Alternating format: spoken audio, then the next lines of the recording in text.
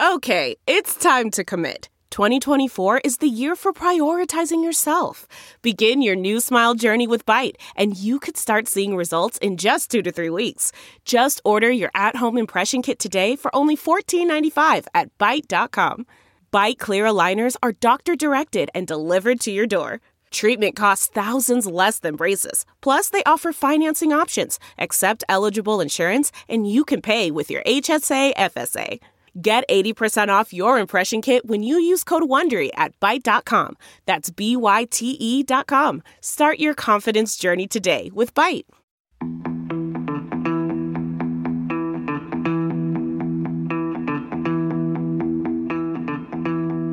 Well, hello, Dirtfish Rally friends, and a very, very happy new year to you all, and welcome to this very special edition of Spin the Rally Pod. Now, well, a number of weeks ago, I had the very real pleasure of sitting down and interviewing who was then His Excellency Mohammed bin Sulayem, and as I'm sure you're all aware, he is now President bin Sulayem, head of the FIA. Many congratulations to President bin Sulayem on his election to that role. I sat down with him. I had 25 or so minutes with him, and he went through with me his vision of where he thinks rallying should be and where it should be going to and how we should get there. It was a fascinating talk I had with His Excellency at the time. Now, the other thing that's interesting in this discussion that you're about to hear is really to find out a little bit about President bin Sulayem. I'm sure a lot of you are aware of what his achievements are, what he's done in the past, but a lot of you also won't be aware. And we go through his achievements in rallying. He's very, very much a rally man, 14 times Middle East rally champion. And he's a bit of a trailblazer in the Middle East, the first person from the Middle East to be elected onto the FIA World Motorsport Council. He's a man who is deeply, deeply rooted in the sport of rallying. And well, have a listen, see what you think, and maybe once you've listened to this interview with President bin Sulayem, you can let us know your thoughts. Here we go.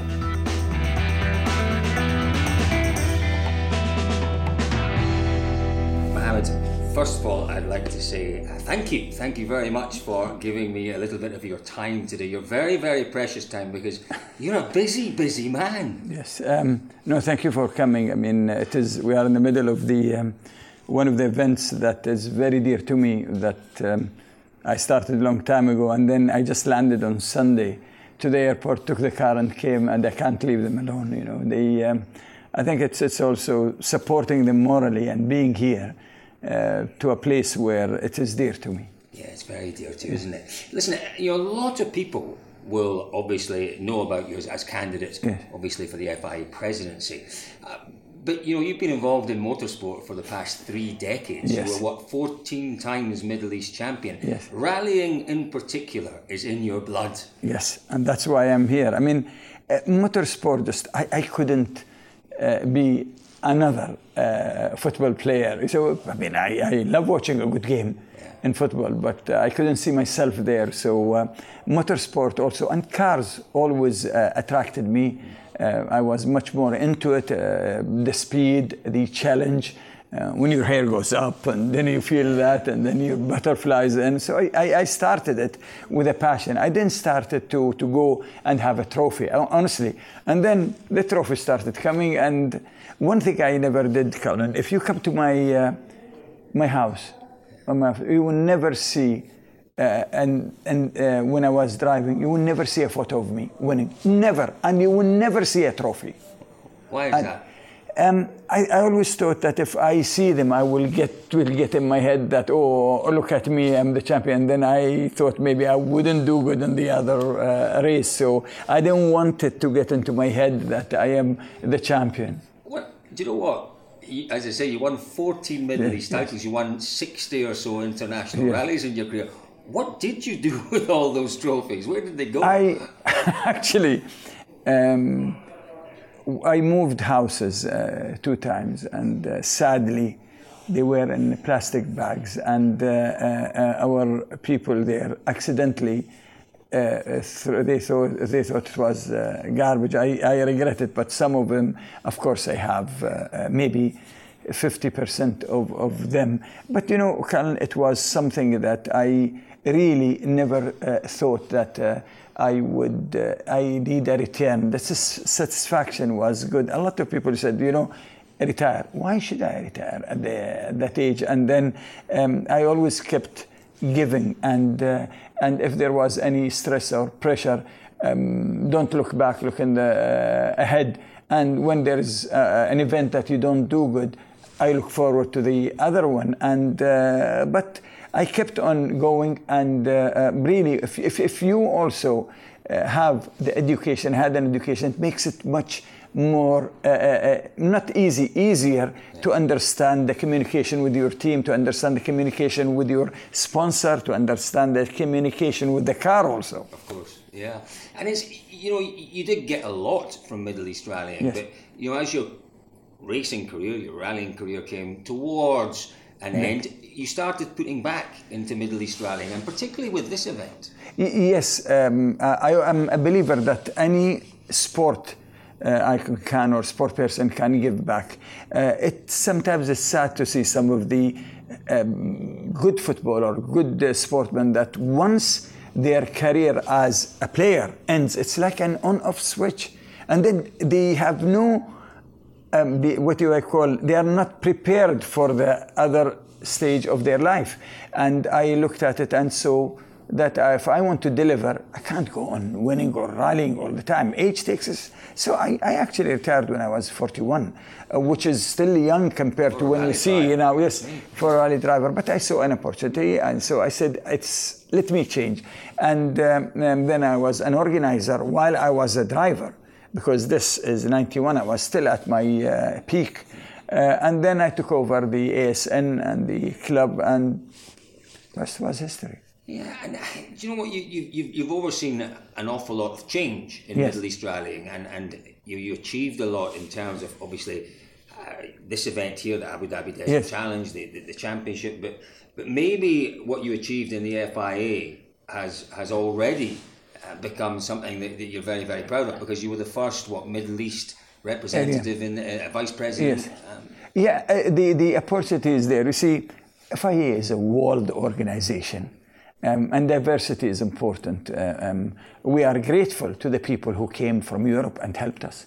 Really, we wouldn't have done it. For example, I'll tell you, maybe David Richards started things here, started motorsport.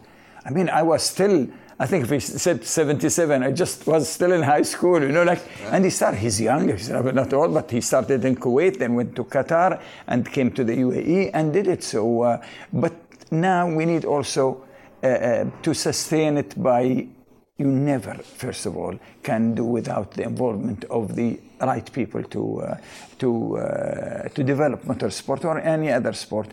But I went to the FIA, I took the ASN, and then when I went to the FIA, but one thing I realized, you can never parachute on people. Right. You know, you have to earn your way. And the trust and the knowledge, I surrounded myself with good people. A few of them are Irish, but Irish and Scottish as well, which is good to see. But tell me a little bit then about, in particular, rallying, because obviously Dirtfish is a rally site, and I know that the presidency of the FIA is overarching, yes. But we're interested in rallying. What is your opinion, what is your view on the health of rallying just now, in terms of the World Rally Championship, and maybe, more importantly for yourself, the regional championships? Yes. The regional championship had issues. I lived it. I was a driver for 20 years in it, and then we were the organizers. But it came to a point where the technical department or technical rules was changing all the time. Cars were not affordable. I feel that we start with something like, let's say, €100,000, and then we don't police it. And of course, you understand that there is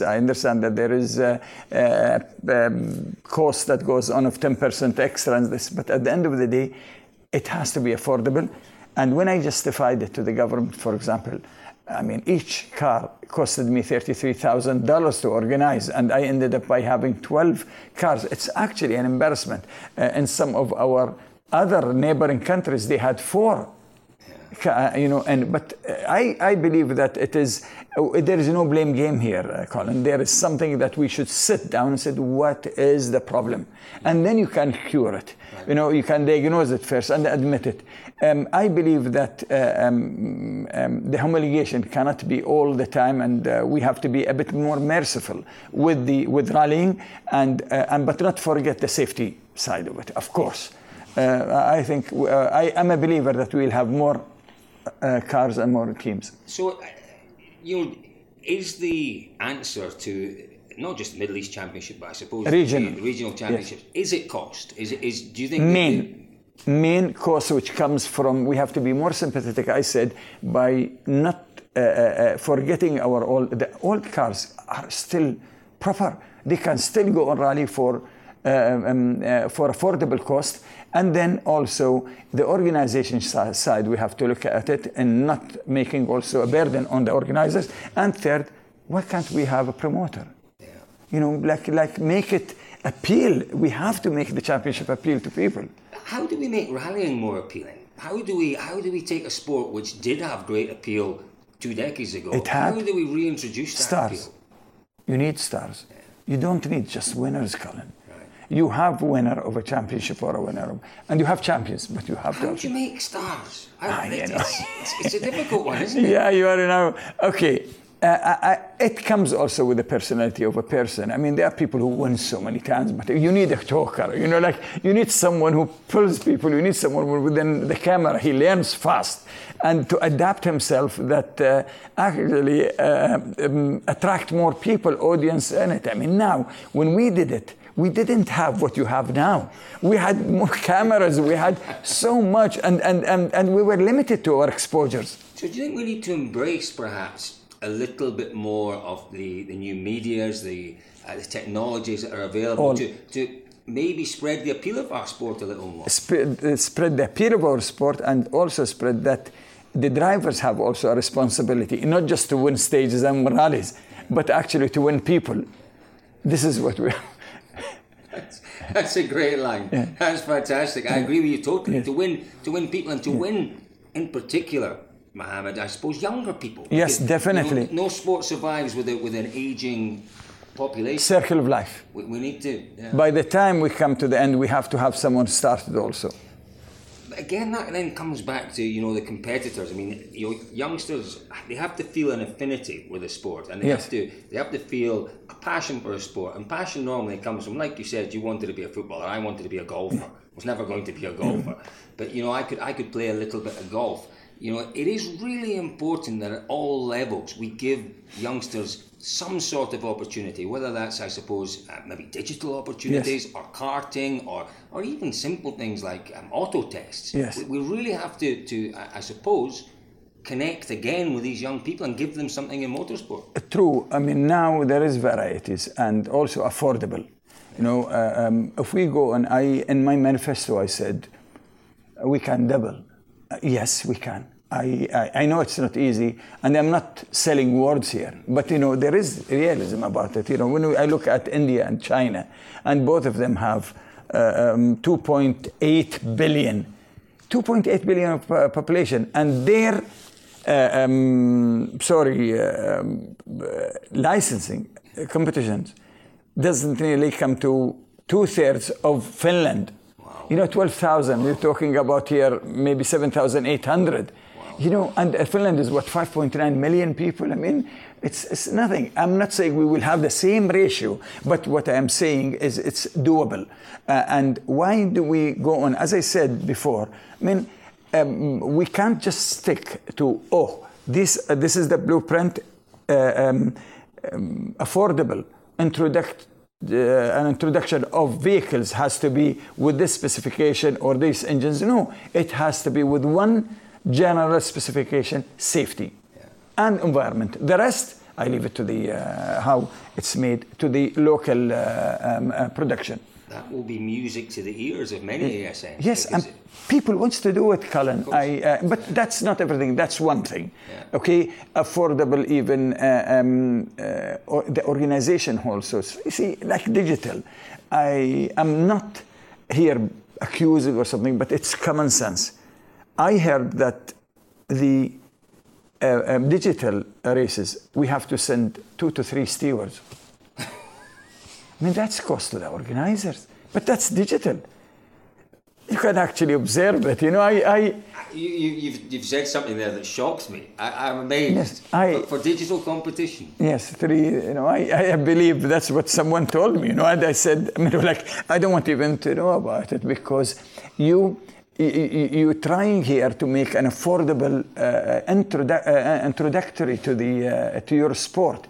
We have to engage also with the manufacturer. We have to engage with the people and more. Well, that was going to be then my next question to you, because manufacturers are the lifeblood of rallying. Yes. There's no question about that. When rallying is at its most popular, we have lots of manufacturers.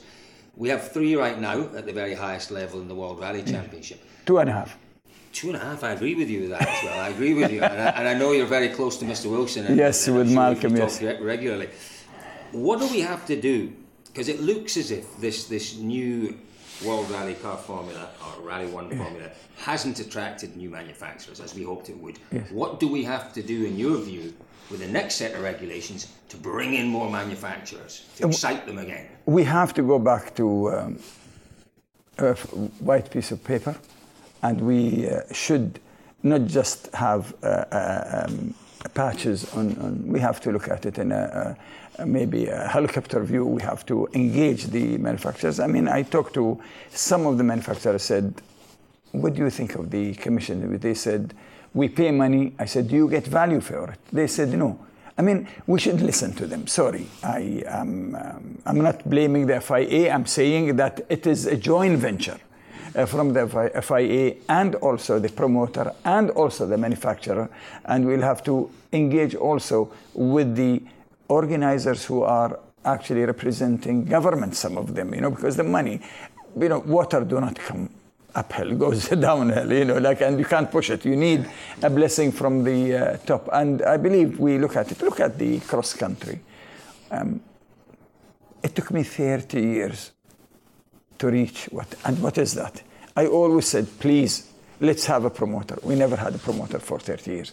I never stopped, Colin, asking the right people. I'm not saying in the last 10 or 12 years, I've been saying it even in the days of Max and before.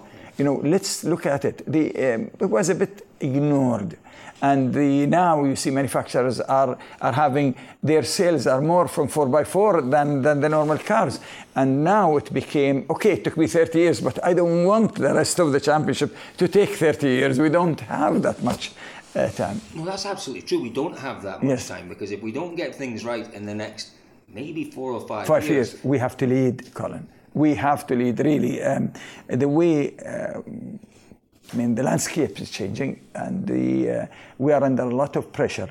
And I feel that engaging and listening to the manufacturer, that way they want to go. But then we have to lead with our technical department. You see, the FIA are the regularity. They own the championship. The promoter is there. Respect. He has a lot of work to do. And then the manufacturer. So this dialogue has to be there all the time. And we don't expect a magic wand in 1 year or 2 years. It has to be a process. Yeah, no, and as you say, a process that will hopefully bear fruit in 4 or 5 years' time. You mentioned there your promoter for the cross-country championship. We're here in Abu Dhabi. Yes. I have to say, one of my favourite events in all the world. I was here and covered it 6 years ago, and I've been desperate to get back ever since. It's just, there is something very special about the discipline of cross-country rallying, about the challenge, about the bravery. Yes. Obviously, it's something that's very dear to your heart. Do you know, I always think, I said this area, Colin, my ancestors, what did they do 100 years ago? Camels and then horses, no cars. And you know what? No navigation, the stars. They were brave. Right. And now we are a bit spoiled. We have the air conditioning in our cross-country cars, and we have the best GPSs, and we have all of that, and the communication. No, it is actually a challenge. And I always said, do not underestimate this desert. You underestimate it, it can bite you. You can have issues. It is just planes, and then reading the road is very important. I remember one time Carlos Sainz said to me, Mohammed, what do you do here? I said, never. If you come to a cone where is the sand, do not stop. You will not be able to come out unless, because it's moving sand and soft sand. You just start going around and around till you see an angle to go out. And then he said, thank you very much for that, because it is important to read the road. It's important. It's an endurance, and it's coming a faster endurance, not like it used to. But it's what struck me about the Abu Dhabi Desert Challenge when I came here the first time was just how spectacular it was. The whole thing, watching cars, SUVs, whatever they are, going up these dunes, which I remember standing at the top of one dune and saying, no, we must be in the wrong place. Because there's no way in the world you're going to get anything up here. Yes. And never mind down the other side. True. And then all of a sudden, wow, cars, bikes, everything. Do you know, what more can you do to sell that? Because for me, rallying has got still that great potential. Definitely. But for me, there's massive potential in cross-country in its appeal. What can we do or what can you do? Colin, that's what I never stopped hope. I always believed in the product. We had our on-off. We had turbulences, sponsorship. The championship was a bit neglected. It's a cross-country. It's not a world championship. Now we have a world championship. Now we have a good promoter. I communicate good with the ASO and with Ian, and we have a lot of dialogue for the best of all of us. I mean, if it's only beneficial to ASO and not to us or the FIA, we will fail. But there is some ground rules there, but there is also acceptance to make it more important. Is, as I said, a promoter is very important. People will come. There are people who want to spend, and they want people who wants to have an adventurer also. You can't rely also only on the manufacturer, but you have to rely on the privateers and also the people who want adventure. You see, all of that are combined together, bringing them here. People like to have to go to mysterious areas, and we should link it to tourism. We should link it to people who wants to come. All of these tours now, you go for 1 hour and come, it's boring. People have done this, went to there and this. This is real adventure where you can actually be involved and part of a major event like the Dakar or like the Abu Dhabi Desert Challenge. Yeah, that's another important part, isn't it, when we talk about the sustainability of motorsports. It's making them relevant. They've got to be relevant to sponsors, to host countries, and it's finding that middle ground where there's benefits coming to everyone and not just a few. And I guess that's the same for motorsports in general. It's finding a way of making it relevant and finding the benefits to the broader community. True. I mean, if you look at Formula One, it's easier. You go on and you go to the paddock club or something. But here, it is where you have to invest that time to go and reach camp and sit with them. And then you will see the whole operation, how it's been done. Really, I'm proud of my team. And do you think that, when we look at President Todt and his time in charge of the FIA, he's very much been involved in road safety. And we see now this affordable helmet campaign that he's running. For me, I suppose going forward, electric cars and electrification of cars and the challenges that produces for everyday driving. Yes. Maybe motorsport potentially has a job to do in teaching people a little bit about electrification and how they, how it all works and the dangers involved potentially. Yes. First of all, President Todt did a great job at the safety. It actually makes motorsport appealing, and it gives polish the image also of motorsport's true. And I met him in Mexico, and amazing that the helmet is $20. Is that right? Yes, I mean, that's great. I'm thinking of buying them. I said to him, thank you, John, for this, and he showed me, and it's certified. I believe that the electrification now is something that we can't have a straight answer for it. Definitely can. And I mean, you can ask the biggest manufacturer. What we need to have more communication and have more patience with the manufacturer. Without the manufacturers, it will be impossible. Without even the customers and your partners, it is impossible. More dialogue with them, and not to come and just take a decision which we might. Decision is taken, that's leadership. But decision has to be taken with consultancy. honestly, with the listening, I'm always a believer. I don't want to be blamed for failures, but we'll have to take a decision. But really, the manufacturers are there. Why can't we just, sometimes you have to admit, I mean, with some of the ASNs, when they ask me hard questions, and one of them was UK Motorsport, I was not ashamed to say, I have no answers. Right. Really.